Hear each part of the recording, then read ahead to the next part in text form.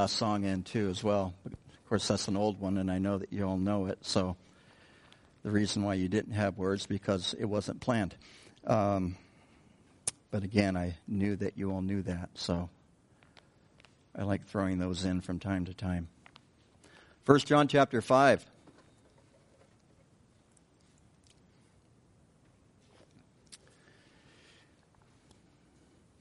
Now, if this wasn't a difficult book to teach already, so this is my disclaimer. This is probably the most difficult passage in this entire book.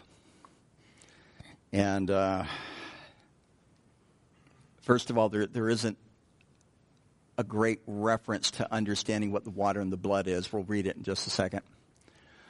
Also, there's some difference in manuscripts that I at least want you to be aware of. One of in the King James and the New King James is different than any of the other versions, and there's some reasons for that. But let's jump into this. I'll just read it to you and then have some comments about it. 1 John chapter 5, beginning with verse 6.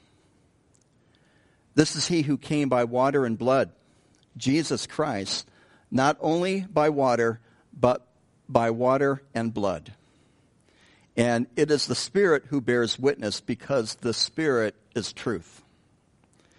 For there are three that bear witness in heaven: the Father, the Word, and the Holy Spirit, and these three are one. And there are three that bear witness on earth: the Spirit, the water, and the blood, and these three agree as one. If we receive the witness of men, the witness of God is greater. For that is the witness of God which he has testified of his Son. He who believes in the Son of God has the witness in himself, and he who does not believe God has made him a liar, because he has not believed the testimony that God has given of his Son. So, Father, we ask that you would speak to our hearts this morning. Lord, help us to understand this. Help us to receive this openly and to consider it is that you are attempting to share with us this morning. Lord, we confess that this is a timely word. And so we want to not only receive it, but we ask, Lord, too, that even as we go into our week, that we would live this. We ask this in Jesus' name, and everyone said, amen. This is a tough one, as I said. Matter of fact, I'm about ready to say, well, this is really hard. I don't really understand it. So let's go ahead and close in prayer. We'll do some more worship. No, I'm kidding. But it is a difficult one for a lot of reasons. The first reason is what in the world is going on here where Jesus is talking about the blood and the water being a witness. Now, I should have worn my T-shirt this morning. Because if you guys know what I'm talking about, right? Because if there was ever an area where your mileage may vary here. And so you have to work through this and think through this and ask maybe for the Lord to even give you greater clarity at some point, but which I've already done. And I'm still standing in front of you today going, I'm not really sure what this all means. But nonetheless, I'm going to give you my best shot. How's that? Will that work? Okay. So what you have here is that this is he, that is Jesus, verse 6, who came by water and blood, not only by water, but water and blood. And it is the Spirit who bears witness, because the Spirit is truth. So, so much here really to say. Even. There's so many things running around through my head in this. It says here that Jesus came by water and blood. And yet the Spirit is the one who bears witness. Now, the water and blood could mean several different things. It can mean several different things. Now, we think about Jesus. Matter of fact, let's have a little bit of fun on this. When you think about Jesus and you think about water and blood, is there a particular instance in the Gospels that might come to your mind? Some of you are shaking your head. I know you don't want to speak out, and so I will do it for you, and you can nod your head yes or no if I'm agreeing with you. How's that? No, when Jesus was crucified, John 19, all right, remember that they wanted to break the legs of the three that were on the cross. Why? Because it was about to enter, they were about to enter into Passover, and they did not want to defile the land by having these bodies hanging on a tree, which would be a curse. See, the Jewish law is really involved in this. And so they went through and they broke their legs, because if they broke their legs, then they would not have the strength to stand up and get a breath. So they would essentially suffocate. So when they came to Jesus, do you remember what happened in John? He had already dismissed his spirit. So they did not break his legs, fulfilling what the prophet said, that not a leg of his, not a bone of his would be broken. You have this fulfillment of prophecy in that John is very clear to point out in John 19. But what did they do instead? What did the Roman soldier do instead? I don't know why he even did this. Plunged a spear into his side, and out came what? Water and blood. Out came water and blood. Perhaps this is the testimony, and Clay would have to weigh in on this because he's an MD. But perhaps this is and I've heard this. I'm not so sure this is true, or it could actually be an urban myth. But this idea of water and blood could refer to the fact, or the idea that Jesus may have actually died of a broken heart. With the sac that surrounds the heart, which quite frankly, I hear this from people who aren't doctors, right? And so that is a possibility. We don't really know, because Jesus gave up his spirit, remember. He dismissed his spirit. Remember, he said that no man has the power to take my life from me. I have the power to lay my life down, and I also have the power to do what? Raise it up again. So what's fascinating to me is that even on the cross, Jesus is in complete control. Even as he is dying for our sins, he is still in complete control. They stick a spear in his side, and out flows water and blood. And this could be what John is referring to, because again, in John 19, verses 34 and 35, we won't take the time to look at it this morning, but he makes a very big deal about this. Okay. He's emphasizing this and he's saying, I'm testifying to this, that it is true. It truly happened. And interestingly enough, the Holy Spirit, much later in John's ministry, has him write about water and blood. Whether he's referring to this scenario or not is unclear. So, but it's this testimony that also could have been the water at the beginning of Jesus' ministry, which took place where? And how? And what? The River Jordan, when Jesus was baptized. Matthew chapter 3, verses 13 through 17. And so Jesus is raised up out of the water. And what happens? Come on, you guys know this. The Father speaks. And he says, this is my beloved Son in whom I am well pleased. And at the same time, what else happens? The Holy Spirit descends upon Jesus and stays on him in the form of a dove.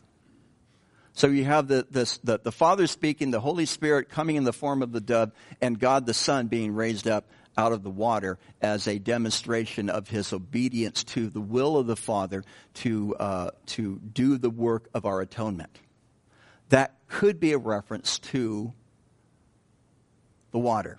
It could be.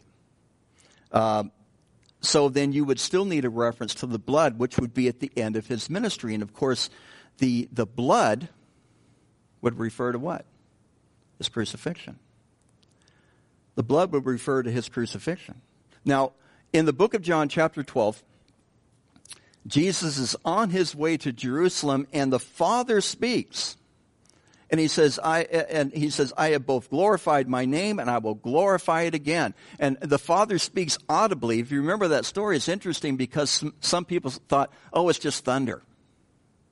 Some people thought, oh, it's just an angel must have said that. And they really weren't sure what to do with this. But here you have Jesus who, Mark tells us he had set his face like flint. I like that phrase. Should use that again. I set my face like flint. I'm determined, right? And Mark tells us that as he went to Jerusalem, he had this determination to go and to do the work of atonement that he had been called to do, because in that work of atonement, what happens? You and I are delivered. You and I are delivered. And the Father and the Son have this sense of determination that the blood of Jesus Christ must be shed. Hebrews tells us that he goes in and he offers up his blood in a holy of holy, not made with hands. In other words, that heavenly place, he went and offered up his blood as an offering for sin once and for all. And as I thought about this determination of God to do the work of our salvation, it told me two things, bad news and good news. As a matter of fact, when I pulled up this morning, I was asked, you want to hear the bad news or the good news first? And so I flipped a coin, imaginary, and I went with the bad. But it wasn't that bad. But anyway, Jesus had such a sense of determination of doing this work of atonement, it told me two things about us. Okay, bad news. I'm going to give you the bad news first. You are so much more sinful than you even know. Well, that isn't a lot of fun to hear. I mean, I don't like saying it. Of course, I kind of enjoy saying it just for a second until I saw some of the expressions on your eyes. But you know what? You are so much more loved by God than you even realize. And to me, it's like, thank God. Because I don't know about you, but I tend to think that I'm kind of sinful. All right? Now, I think that some of you are too, okay? Of course, that's not my problem. That's not my business, all right? I tend to think that I am kind of sinful. And knowing humanity, I tend to think we all are, but I don't think we understand the gravity of our sin. But I also don't believe we understand the intensity of God's love and how much he loves us. And boy, if there's anything that I can help you really get a handle on, as I am attempting to do so myself, is to really understand and realize how much it is that God truly loves all of us. So you have this testimony at the beginning of his ministry, the water, the baptism, the testimony at the end of the ministry with the Lord shedding his blood for us, the pronunciation of the Father, I have glorified my name and I will glorify it again. But think about the miracles that happened during the crucifixion. Think about that. What was one of the miracles during the crucifixion? The land became dark, for starters. It wasn't a big thick cloud, by the way. The land became dark. All right, that was the Father testifying. I'll let you kind of connect the dots on that one. What else happened actually at the death of Jesus? What else happened? You guys remember? The temple. The veil in the temple was torn from top to bottom. What's so significant about top to bottom? Now, they obviously had ladders tall enough to be able to get that thing in place to begin with, right? But it's symbolic of the fact that God reaches down and reaches the Father reaching in physically and tearing this thing in two, removing the veil. And saying because of the finished work of Jesus Christ. Actually, Paul even talks about his body, Jesus' body being that veil. The finished work of Jesus Christ, that now we do not need someone to go in and intercede before us, but we can boldly go before the throne of grace. I referred to it earlier. To find grace and mercy in time of need. Why? Because you are incredibly loved. You're incredibly loved. And I don't understand that.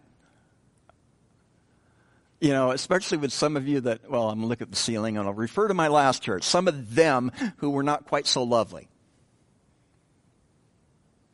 But we are incredibly loved by God. And so we have this testimony in the physical, in the material, whether it be the blood and water that came out of the side of Jesus when he had already dismissed his spirit, Or it had been the testimony of the water and then the blood at the beginning and then the ending of his ministries. It's really hard to say, and send me an email if you want, but I did a lot of digging here. And I couldn't come up, really, I didn't really foresee anything that else that would really explain these things. And this is an interesting passage in 1 John, because this little passage, a lot of commentators, they get a little less wordy. They become a little less wordy because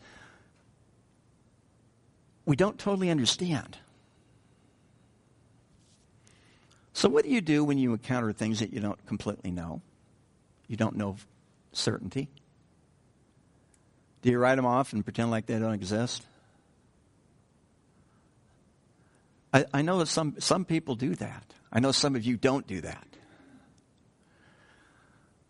What I've learned to do, and I'm almost saying I don't want to recommend this, but I think this is the only place where you can really come to terms with passages like this, is that you learn to live in the uncertainty. You learn to live in the paradox of the unknowing. You learn to live in, well, don't really have it all figured out. Because I've done a fair amount of studying of the Bible.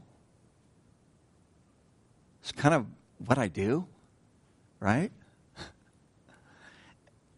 And yet when you come across these things, sometimes, and of course, some guys have said, when you come across those things that you don't understand, lean back on the things that you do understand. And yeah, that's good advice.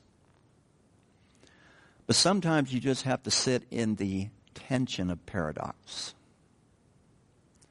Because the reality is, in my opinion, faith is stretched, faith is strengthened, faith is developed in the places of paradox.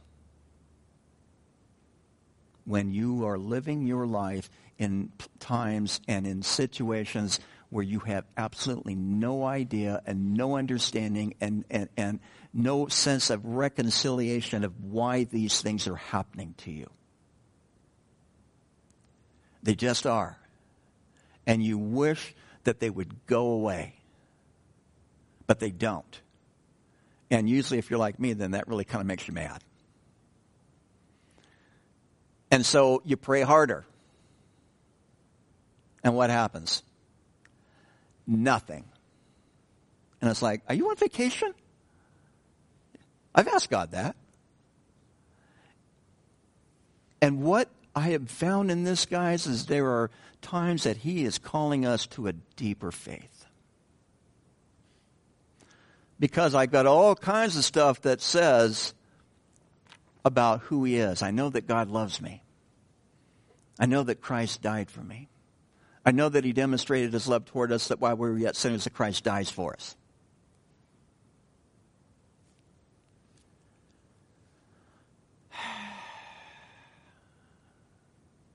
But I just wish He would fix this. Or fix that. And yet He calls us to live in tension. Now, for some of you who really are in love with the King James Bible, this is going to get even worse for you. Okay? As we go into verse 7 and verse 8. For there are three that bear witness in heaven, the Father, the Word, and the Holy Spirit, and these things are one. And there are three that bear witness on earth, the Spirit, the water, and the blood, and these three agree as one. There's a problem with this passage. Some of you understand and you know where I'm going, particularly if you have a different version, because it doesn't say that. To make this brief, and I could go on for 30 minutes or more about textual criticism, but I'll just try to make this brief. The New King James, which I believe you have up, and the King James refer to what's called the Textus Receptus, which is a Latin word for the received text. It is the main manuscript, if not the only Greek manuscript that they translated the King James Bible into. And the King James translates this from the Textus Receptus, otherwise known as the TR, they translate this correctly from those manuscripts. The problem is that the Textus Receptus is a later manuscript. It goes into about the 1400s, actually. It's not the best piece of work we have for translation. All of the other earlier manuscripts, see if I can do this correctly, read like this. For there are three that bear witness, verse 7. And then it omits everything until you get into verse 8 where it says the Spirit, the water, and the blood, and these three agree as one. So where it says the Father, the Word, and the Holy Spirit, and these three are one, I love that verse because that's a solid verse on the Trinity. Now I'm a hardcore Trinitarian.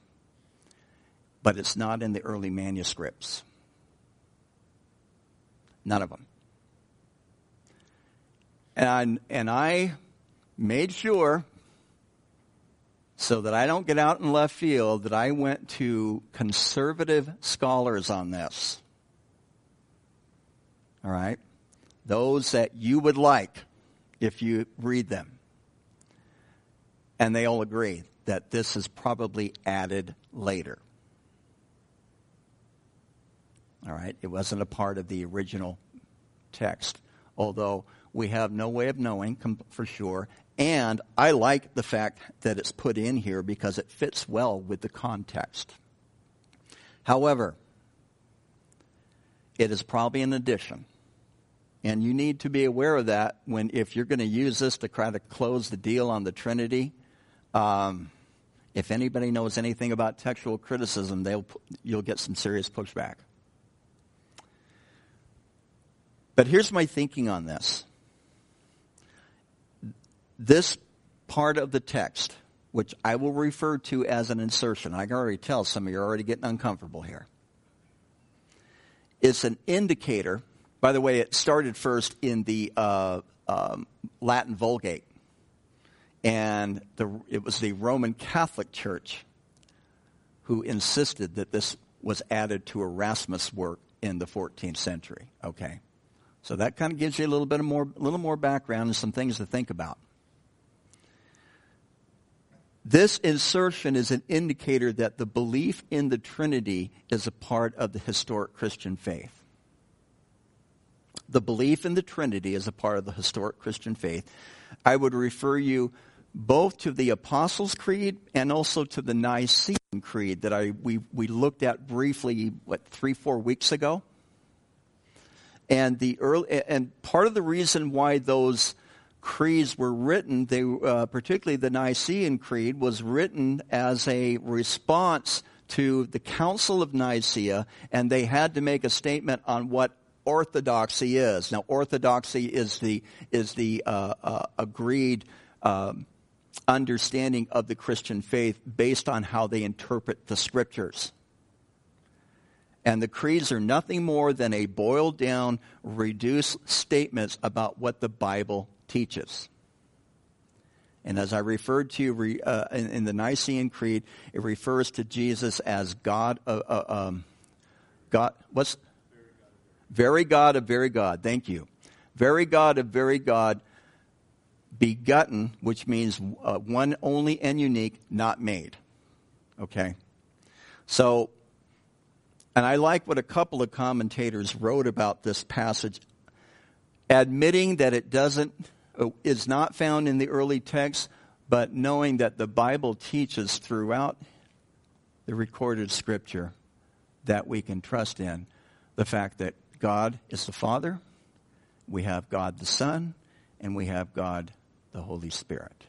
As a matter of fact, I think this passage even implies not only the divinity of Jesus, but it implies the divinity of the Holy Spirit, where it tells us in John chapter 5, verse 6, because the Spirit is truth.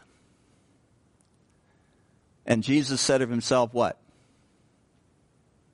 I am the way, the truth, and the life. No man comes to the Father except for by me. And so now we have this declaration. It's changed around a little bit, but we have this declaration also about the Holy Spirit, because the Holy Spirit is truth. There are several places in the Bible that support the doctrine of the Trinity. So this This not being in the early manuscripts does not shake that foundation of mine whatsoever. And if it does yours, good. Then we can have a discussion. And we can talk about it. And because sometimes that sense of uncertainty is an invitation to dig in deeper. And to give things much greater thought. And then I said too, the early creeds support this as well. So it's not there. It does not need to be there. And I've given you kind of my view on what the water and the Spirit could possibly represent. But we also have the Spirit of the witness of the Spirit. Because we see in the baptism, of course, the Holy Spirit descending upon Jesus in the form of a dove. John tells us in John chapter 1, verses 32 through 34, that the Spirit descended upon him, it rested upon him, and it stayed upon him. And that's how John understood and identified Jesus as the Messiah. Sometimes when we read in John, we see John looking up and seeing Jesus, and behold the Lamb of God who takes away the sins of the world. But the way I read John chapter 1 is when John put Jesus under the water and then Jesus came up out of the water, the Holy Spirit bearing testimony, bearing witness to who Jesus is, the Father speaking. That was the tell-all clue that John had that, hey, I've got the Messiah right here in front of me. Now later on, of course, he has some doubts.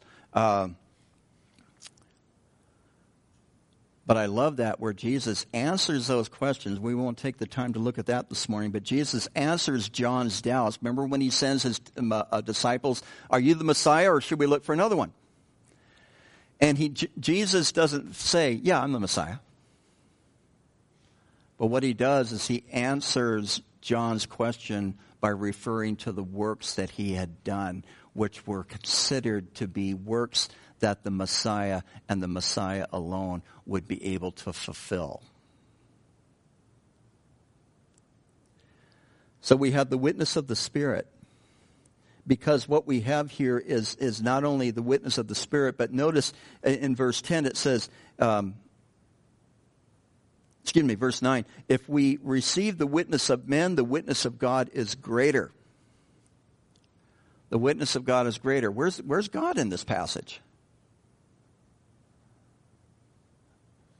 Where's God in this passage? Well, you have the witness of the water and blood. In other words, basically, John is personifying those things that Jesus did. He's personifying them. So you do have a witness of the Son. You also have the witness of the Spirit here.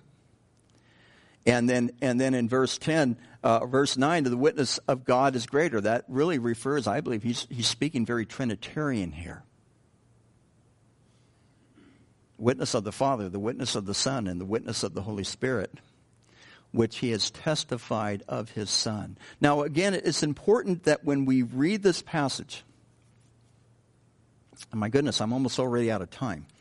But when we read this passage, we read it in the context of the Gospel of John, where the Gospel of John says, John says in chapter 20, I've written these things that you may know that Jesus is the Christ, the Son of the living God.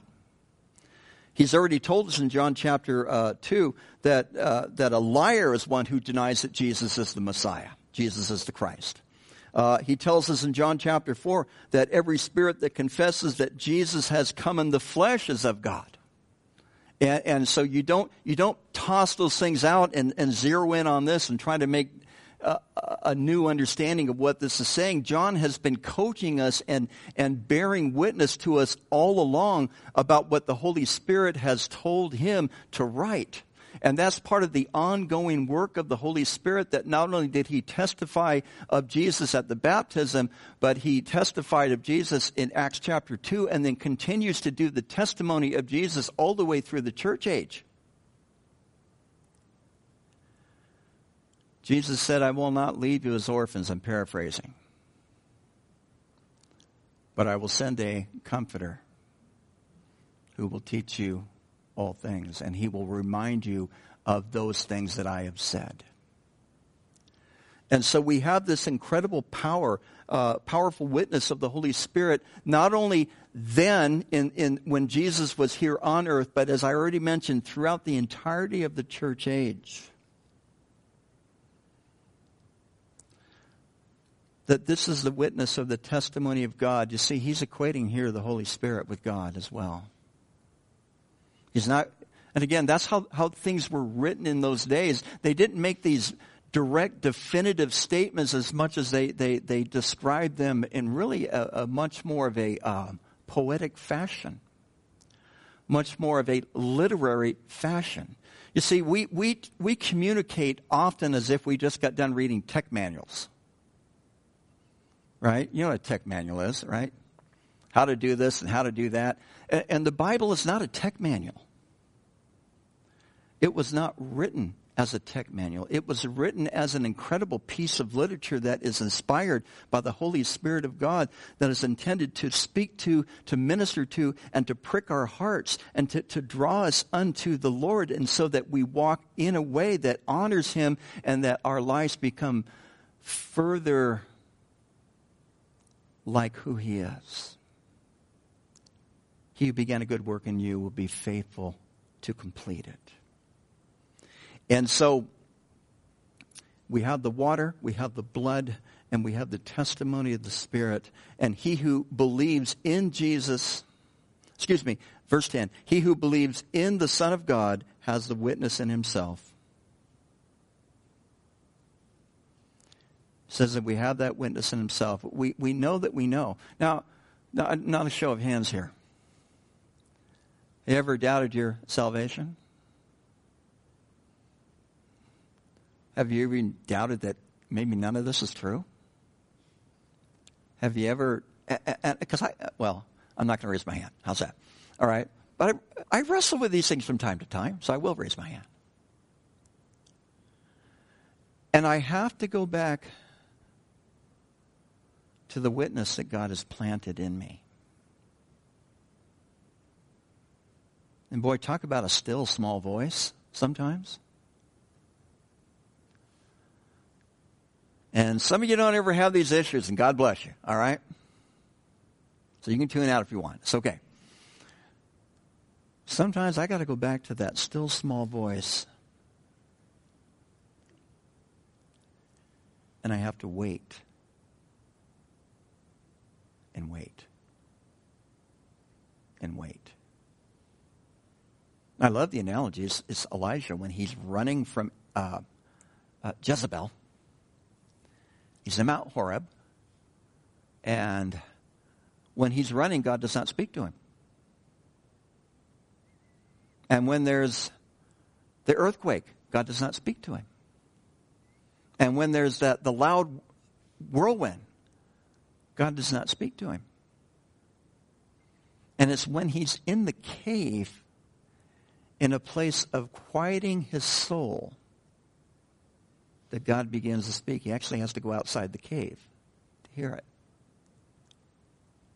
But that is when God speaks. That is the witness, I believe, that John is talking about here. And he who believes in the Son of God has this witness in himself. And sometimes I'm convinced that God does not speak to me because he's teaching me even more to walk by faith and not by hearing. And I hate it when he does that. I really do. You're with me, aren't you? Okay? And it's like, all right, I'm here. And I'm just going to wait. Because you see, what Jesus does to me in those moments is he brings me to the point, like at Caesarea Philippi, when they were leaving him left and right because he was saying hard sayings and they didn't understand him and they didn't want to listen to what he had to say. And he turns to his disciples, and what does he say to them? Will you also leave me? Peter, one of his finest hours. Where else are we to go? For you alone have the words of life. Where else are we to go, Lord? Because you alone have the words of life. And if I got to sit here in this dark, cold cave for however long, I'm going to sit here and I'm going to wait until I hear it. I'm going to wait. Because I know that the Spirit of God bears witness in me because I have received him. And it's not by works of righteousness which I have done, but because of his mercy that he has saved us.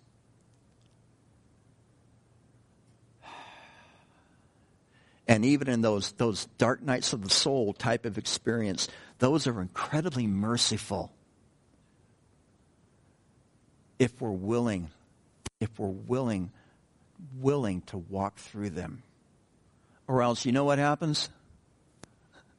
We go to the end of the line and we start all over. You know that, don't you? Because I've lived that. But that calling of the witness that lives in us. And then it tells us, and he who does not believe God has made him a liar, because he has not believed the testimony that God has given of his Son. So, I would hate to stand before God and have this verse showed to me if I did not believe the testimony of God. And it's like, now what are you going to do? Yeah, because then all things are going to be revealed, right? And now what are you going to do?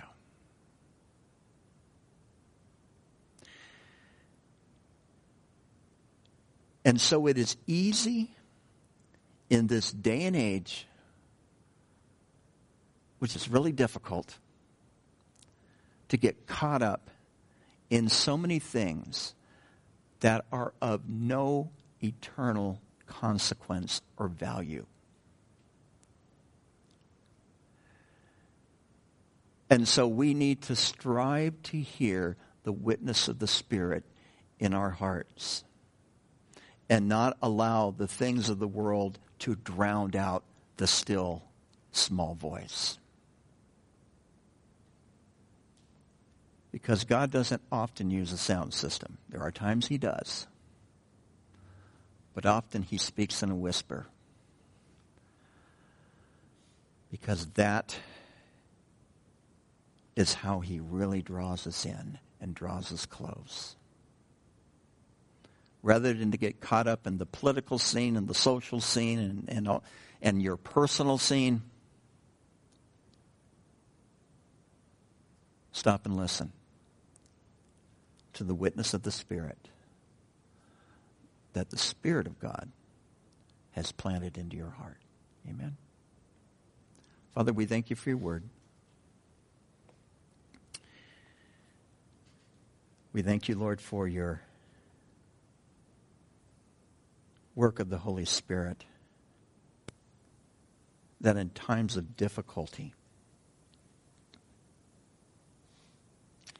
that we can trust in you, that we can depend upon you, that we could rest upon you. We thank you for the testimony of the blood and of the water and of the Spirit. It tells us that all these things converge and point to the Lordship of Jesus Christ, the Son of God, the Messiah, who has come and poured out his life for each of us. Not only, Lord, have you saved us, but you have poured out of your life for us that we might have life and to have it more abundantly.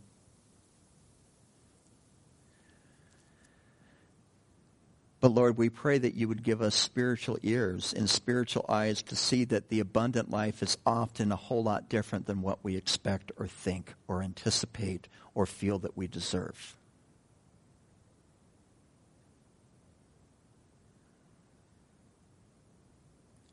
But your word tells us that you will never leave us nor forsake us, and that you've desired for us to walk in that abundance. Because, Lord, although we are people who have sinned severely, we are loved intensely by you.